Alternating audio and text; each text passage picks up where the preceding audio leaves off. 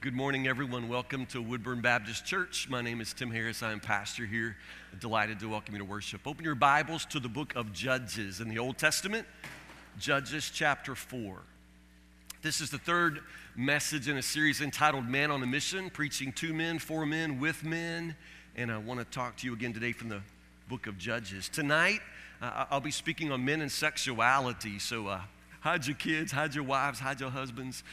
No, seriously, it's going to be okay. Take a deep breath. We'll get through it just fine. But this morning, the book of Judges, chapter 4, a sermon called Call of Duty.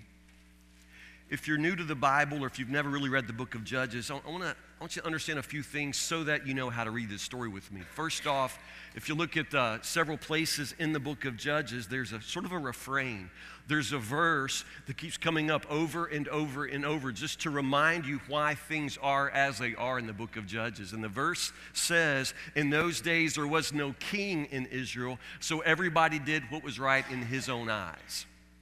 Keep saying that over and over and over. In those days, there was no king in Israel, so everybody did what was right in his or her own eyes. It's the refrain. It's the context. It simply wants to remind you that in these days, there's no male leadership. Okay? There's no male leadership. At the very beginning of the book of Judges, we're told that Moses, of course, died, and all of Moses' ministry, he had a young man named Joshua. And so Moses poured into Joshua and trained Joshua so that when Moses died, Joshua was in place and he stepped up and he took leadership. So Joshua led the people of God for a number of years, and his ministry, his leadership was astounding. But Joshua had no Joshua. You understand what I'm saying? Joshua never prepared anybody behind him. Joshua never looked back and brought somebody along. So that when Joshua passes from the scene, there is nobody. There is no leadership. There is no male leadership in the whole period of history here that comprises the Judges. And I want us to look at what happens when men go on strike or disappear or otherwise are not available to fulfill their duty. Judges chapter 4, 24 verses here, so hang with me.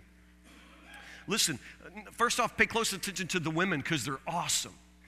And nothing I want to say today is going to take away from the women in this story. They are awesome. But just pay attention to the men. They are lame. They are lame. Judges chapter 4.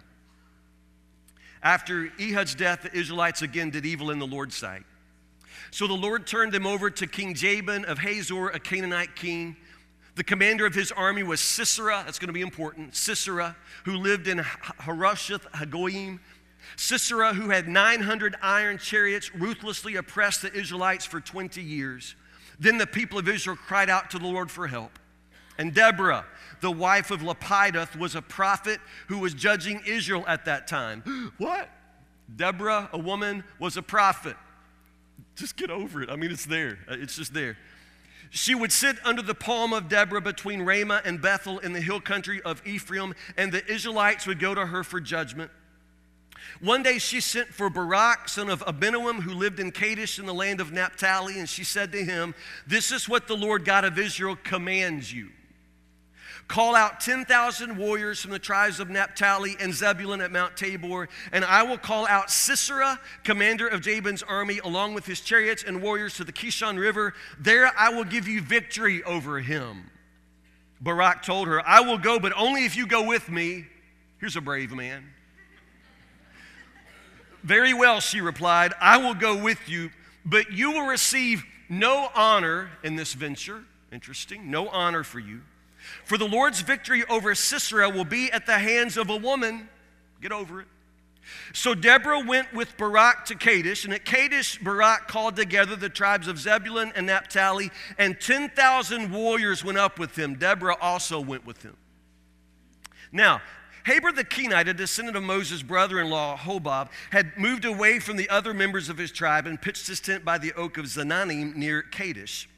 Now, when Sisera was told that Barak, son of Abinoam, had gone up to Mount Tabor, he called for all 900 of his iron chariots and all of his warriors, and they marched from Harosheth Hagoyim to the Kishon River.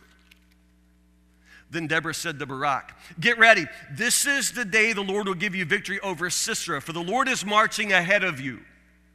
So Barak led his 10,000 warriors down the slopes of Mount Tabor into battle. When Barak attacked, the Lord threw Sisera and all his chariots and warriors into a panic. I love when God does that. Sisera leaped down from his chariot and escaped on foot. Another brave man. Then Barak chased the chariots and the enemy army all the way to Haroshath Hagoyim, killing all of Sisera's warriors. Not a single one was left alive. God did that. All right? Here we go. Verse 17. Meanwhile, Sisera ran to the tent of Jael, the wife of Heber the Kenite, because Heber's family was on friendly terms with the King Jabin of Hazor. Jael went out to meet Sisera and said to him, "Come into my tent, sir. Come in. Don't be afraid." So he went into her tent, and she covered him with a blanket. "Please give me some water," he said. "I'm thirsty." So she gave him some milk from a leather bag and covered him again. Warm milk and a blanket. "Stand at the door of the tent," he told her. "And if anybody comes and asks you if there's a man in here," now, New Living Translation says, "Is there anybody in here?" But the Hebrew says, "Is there a man in here?" If anybody comes and asks you, "Is there a man in here?" you say no. Great verse. Great verse. When Sisera fell asleep from exhaustion, Jael quickly crept up to him with a hammer and tent peg in her hand. Watch this, girl. Then she drove the tent peg through his temple and into the ground, and so he died. She nailed his head to the ground, people. When Barak came looking for Sisera, Jael went out to meet him. She said, "Come and I will show you the man you're looking for." So he followed her into the tent and found Sisera lying there dead with the tent peg through his temple. That'll do it. So on that day, Israel saw God defeat Jabin, the Canaanite king. And from that time on, Israel became stronger and stronger against King Jabin until they finally destroyed him. Things are pretty janked up there in Israel. You got to admit that. Things are pretty janked up for us too. You got to admit that. Over the holidays, I had a chance to visit my in-laws. They have cable TV. I don't, so I got to watch shows I never watch. I watched House Hunters. Have y'all ever seen that? It's a pretty amazing show. If you want to watch how married couples interact, House Hunters will let you see. This particular episode of House Hunters, there was this couple. Interesting couple. Now, the guy, honestly, was just pretty ordinary. He was just a guy, but his wife was something else. She was a magnificent flower of a woman. I don't know how to explain this to you. Anybody ever seen Little Mermaid, the Disney movie? Okay. There is Ariel, the Little Mermaid. She sings, and she has red hair, and she's sweet and beautiful, Little Mermaid. But then there's Ursula. Ursula is the evil ocean queen, whatever, the sea monster woman, okay? This guy's married to Ursula. That's all I can say. Now, as an aside, I guarantee you once upon a time he thought he married Ariel. But then one day he woke up with Ursula, because that's how it happens sometimes. He's married to Ursula, and Ursula and her husband are looking for a beach house on House Hunters, all right? So the real estate agent brings them in, and Ursula always enters the room first. I mean, she is all into it. She comes in, she's looking for a house, and this is how she talks. "I'm looking for a house that I can put my mark on." Her husband just walks along behind her. She walks in, and they show her this beach house that honestly is kind of run down. I mean, this thing is just, it is just a heap of lumber. It is in such bad repair. So she walks in and says, I like it. I can really put my mark on this place. This is her. Her husband walks behind her and says, "I don't know, honey, it looks like an awful lot of work." She says, "It's nothing you haven't done before." So this poor guy's walking through the house, and she says, "I want to see the bedroom." So they take him upstairs to the master bedroom, and she says, I like it. He says, "Honey, it looks like so much work." He says, "Honey, if we get this house, I'll be up here every weekend for 2 years trying to fix this place up." And she said, "I'll miss you." She said, "I'll miss you." And then she said, "Show me the closet." And so they show her the closet. And the closet is as big as this sanctuary. It's this gigantic closet. And she says, I like it. Then she turns to her husband and says, "Where will you put your things?"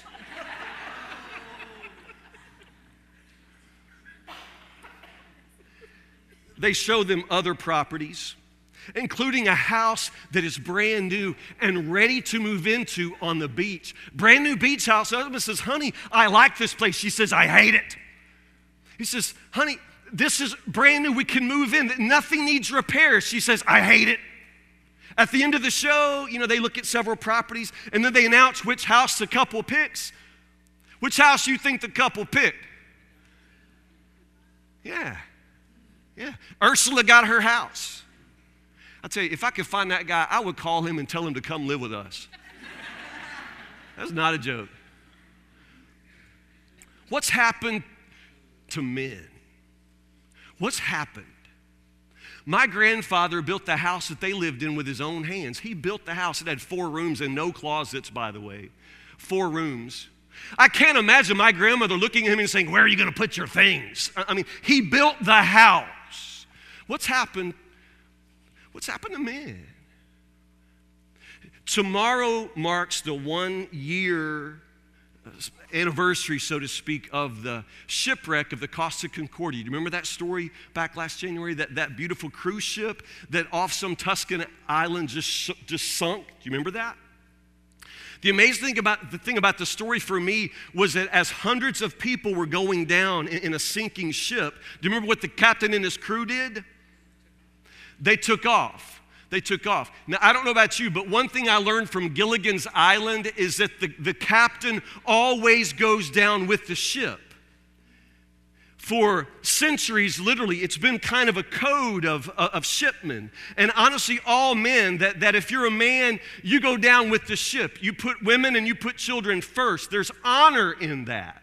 There's honor in men who are brave and honor in men who will sacrifice. We've always been taught that. And that's why it's absolutely shocking to learn that captain and his crew, they went first. As soon as they realized that the ship was going down, they evacuated the ship and went to shore. They were in hotel rooms by the time the ship actually hit bottom. And do you remember that over 300 people were left on that ship and dozens of them died and drowned?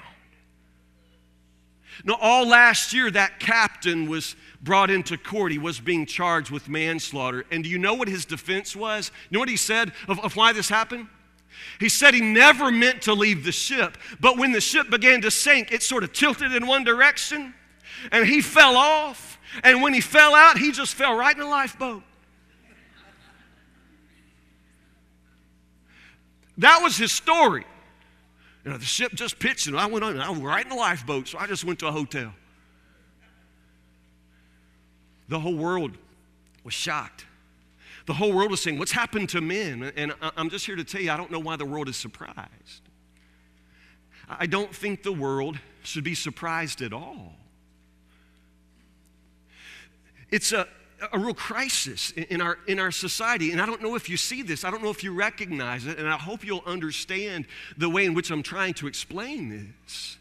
Something's happened to our culture. Something's happened to men and boys. They're not what they used to be, and it has to do with the culture, with the society that we're growing up in.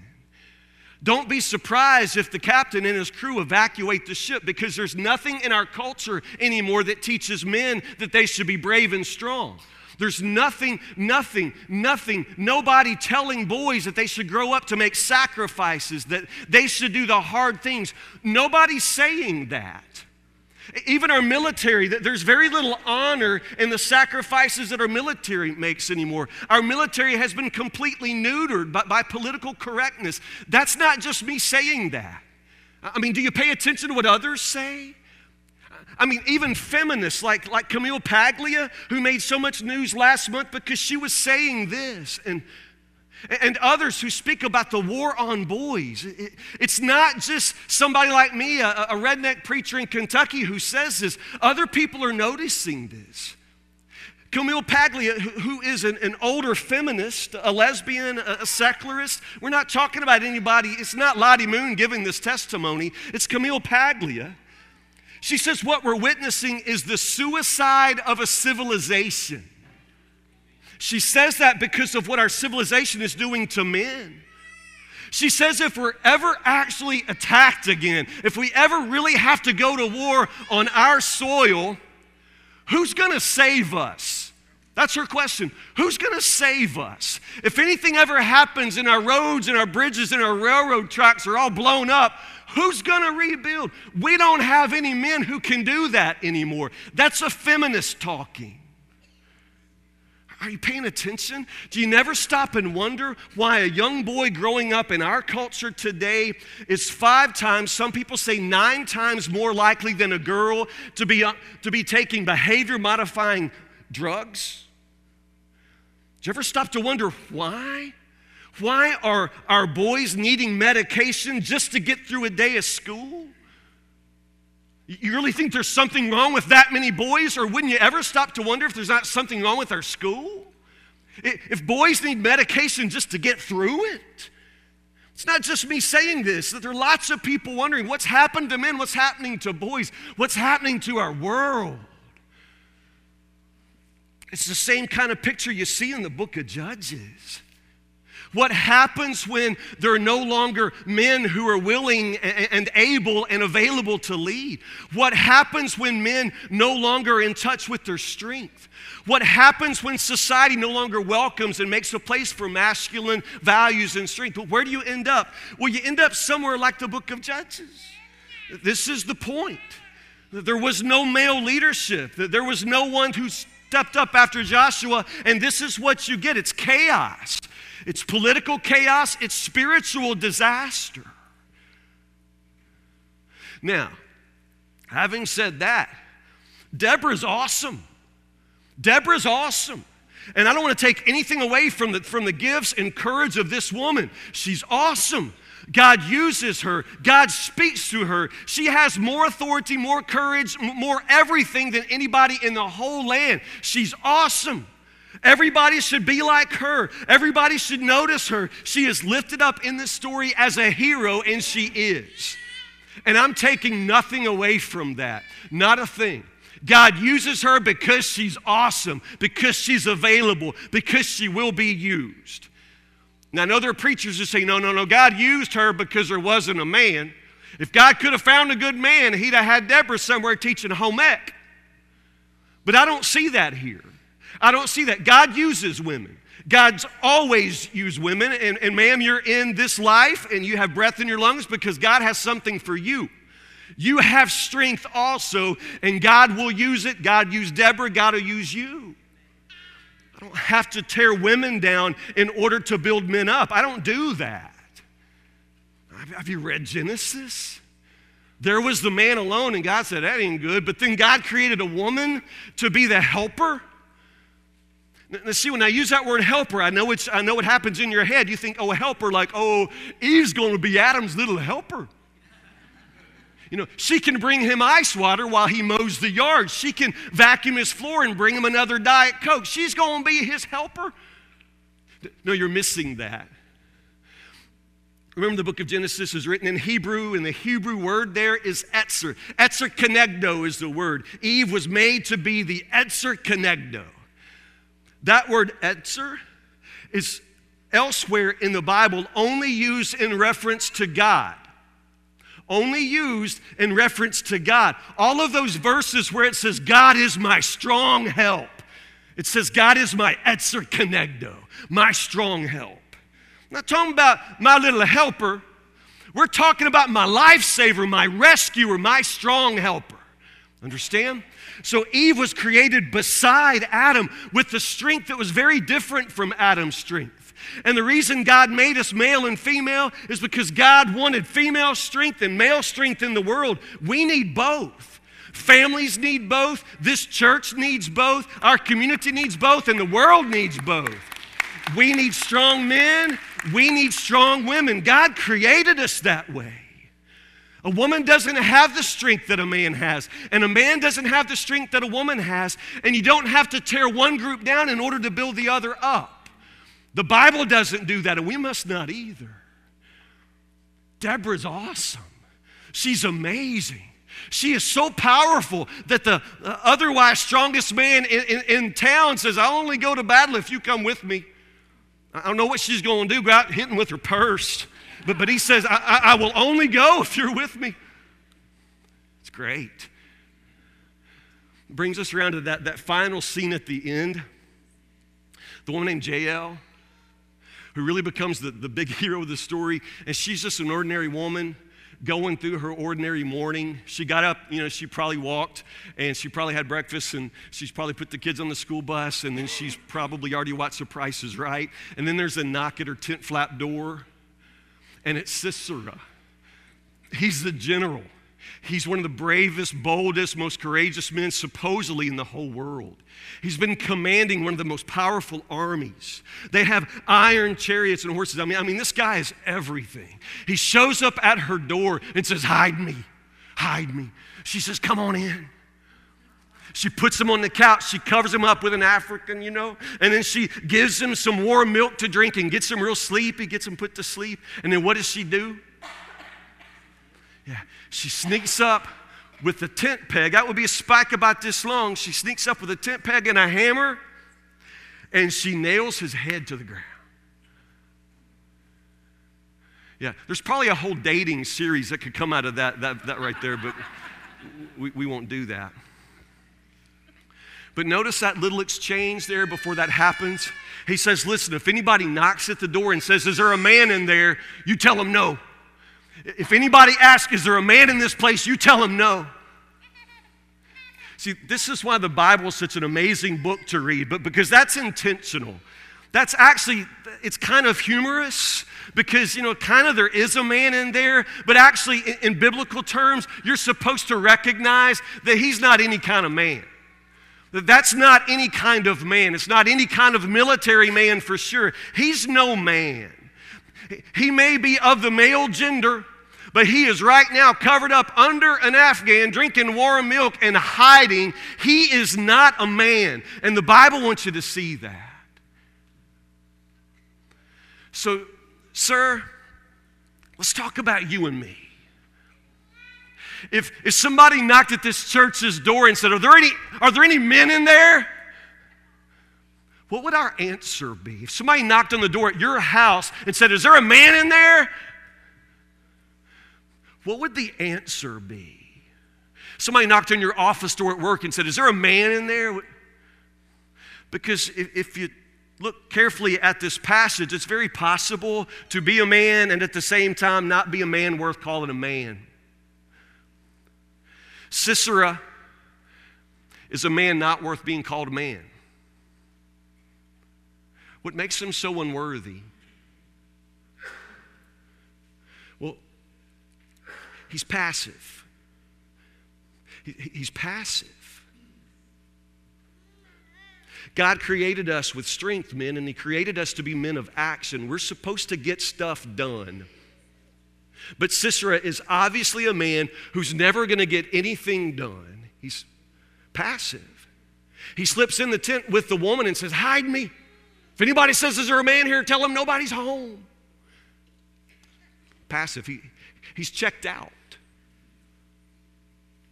And then my concern is the way that so many of us have checked out. We're passive. We're not men of action. We don't get stuff done. We don't get stuff done at this church.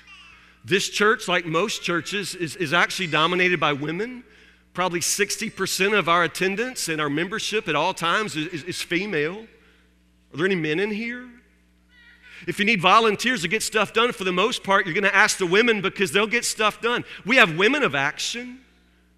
Now, we have men who will come to meetings if you beg them. And if you give them a title, sometimes they'll do something if they have a title. But as far as just asking men to be men of action and get stuff done, it's hard. It's hard in our homes. It's hard in our community. It's hard in our church. Because so many men are just so passive. They just sit there and watch the world go by.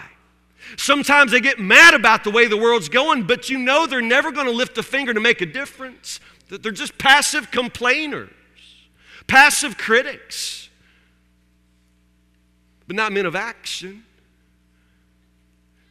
Sisera's passive. And I would use the word impotent. He's powerless. He's a general. He's a fighting man. He's a military man. He has all of this authority. He's been winning wars, but at this point in his life, he's completely powerless. There's no strength. Maybe he has strength, or maybe he used to be strong, but he's not about to get anything done in the near future. He's powerless. No strength, no authority, no nothing. Hide me. If anybody asks if there's a man in here, tell them nobody's home. Sir, where's your strength? Do you really think God created you just to live your life in this way? Do you really think He just created you to be just this angry, violent, bored, frustrated man? Where is the strength God gave you?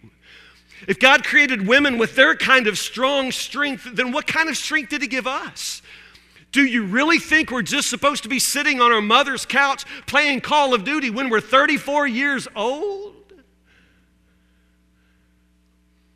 Where's your strength? God gave you strength, but you live like you have no strength at all. Sisera hides. Now, honestly, it's a habit that a lot of men fall into. We're hiders. Part of it's because men in pride, we don't like to fail, and we don't like to experience shame. And so for the most part, anytime we feel like we're going to fail, we run. Isn't that correct, men? We just run. So if we feel like a failure in our marriage, we will run from that woman.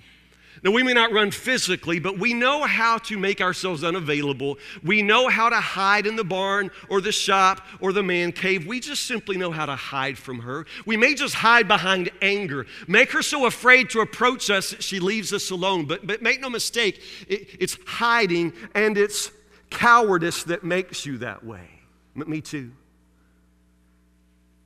We hide, but Sisera hides. But that tendency to hide there in his fear, to hide there in his impotence, to hide there, it's what makes him unworthy of being called a man. Knocking on the door of your life, sir, is there a man in there? The gospel of Jesus Christ is a call to duty. It's a call of duty for every man. In other words, Jesus wants you to give Him your life so that He can live His life through you. And it's a very different kind of life than anything the world's going to call you to. It is a life of adventure. It is a life of courage. It is a life of getting things done. You have a purpose, sir. It's the gospel. Jesus gives His life. He died for you so that you can give Him your life and then let Him live through you. It's a life of courage, masculine strength. Where is it, brother? I'll ask you some questions. I just want you to think. First off,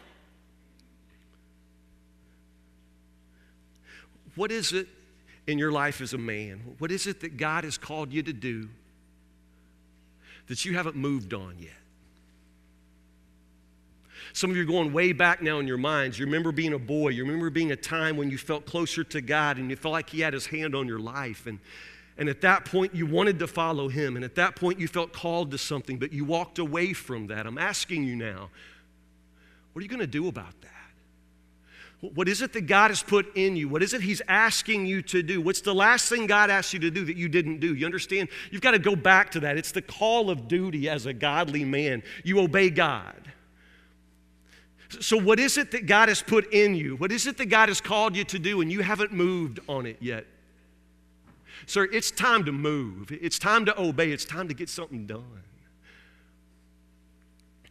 What is it in your life that you're watching other people do?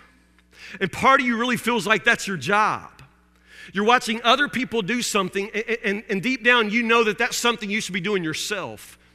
Maybe you're watching some other man step in and be the man in the life of your son, and you're sort of bothered by that, but not bothered enough to get up and be a real dad.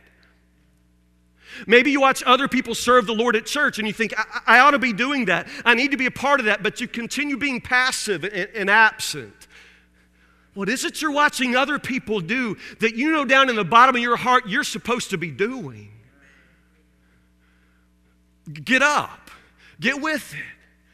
Join the work. We need your strength. What is it that's not happening in the world because you're not making it happen? I know the power comes from God. Everything comes from God. But I fully believe that God's put certain duties in your lap, sir. And if you don't do certain things, they just won't get done. If you will not be a godly husband for your wife, there is nobody else to take your place. You know that, right? You are the man in her life. If you're not going to be the man in the lives of your daughters, if you're not going to be the man in the lives of your sons, you understand there's nobody else to take your place. It just doesn't get done. What's not happening around you because you're not making it happen? Are you with me, sir? One more, and this one's so important for the church. What young man is there behind you that's never going to find his way as a man until you reach back and show him how to be a man? What young man or what group of young men, we may be talking about your son, understand that, but what boy out there is there that's never going to find his way until you help him see the way? See, that was the problem in Judges. The great male leaders led well, but they never made sure that the generation behind them was ready to step up.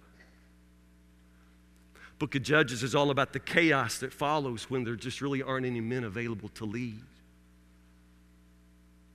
We're beginning to live that chaos now in our culture. We're beginning to find out what they found out in the book of Judges, and that is simply this: what can be lost in one generation may not be recovered for generations to come. When Jesus wanted to change the world in the first place, what did he do? He came to earth and he called 12 men. He needed men. He wanted men, and those 12 men literally changed the world through him. That's why I just want to ask the question: are there any men in here? Because Jesus is still calling men. Will you answer? Pray with me.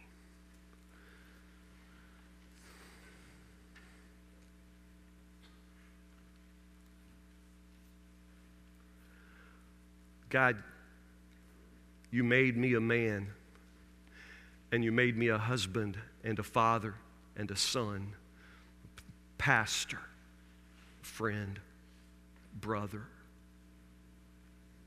Lord God, make me worthy to be called these things. God, as men, stir our hearts. You know how prone we are to hiding. You know how prone we are to running. You know how we tend to avoid anything at which we might fail. And the mission you call us to, Lord, is certainly one that is beyond our power, beyond our strength, and that is probably why so many of us don't step up. We don't want to be in any situation where we might look like fools. But God, if we never put ourselves in any situation that would require your strength, then we will never know what it feels like to have your strength in us. And God, we want to know your power. We want to know your might. We want to know what it is to be a man on a mission, a man called and anointed and appointed and energized and empowered by a mighty God. We want to live that life. We want to know that life. So, Lord God, let us die to ourselves. Let us die, Lord, to that horrible temptation to be passive and let life pass us by. Oh God, raise up men. Raise up men in this church. Raise up men in our houses, in our families, in this community, in this world, Lord. Raise up a man in my skin. God, we thank you for the women around us, beside us, the women of strength and dignity and integrity and power. Continue, Lord, to call the women and use the women and empower them. But Lord God, don't make them have to do it by themselves. Don't make them have to carry everything on their own. Lord God, you created us male and female with masculine strength and female strength, and Lord, we all need both. Help us, Lord, to understand our weakness and to find our strength in you. We pray these things in the name of the Father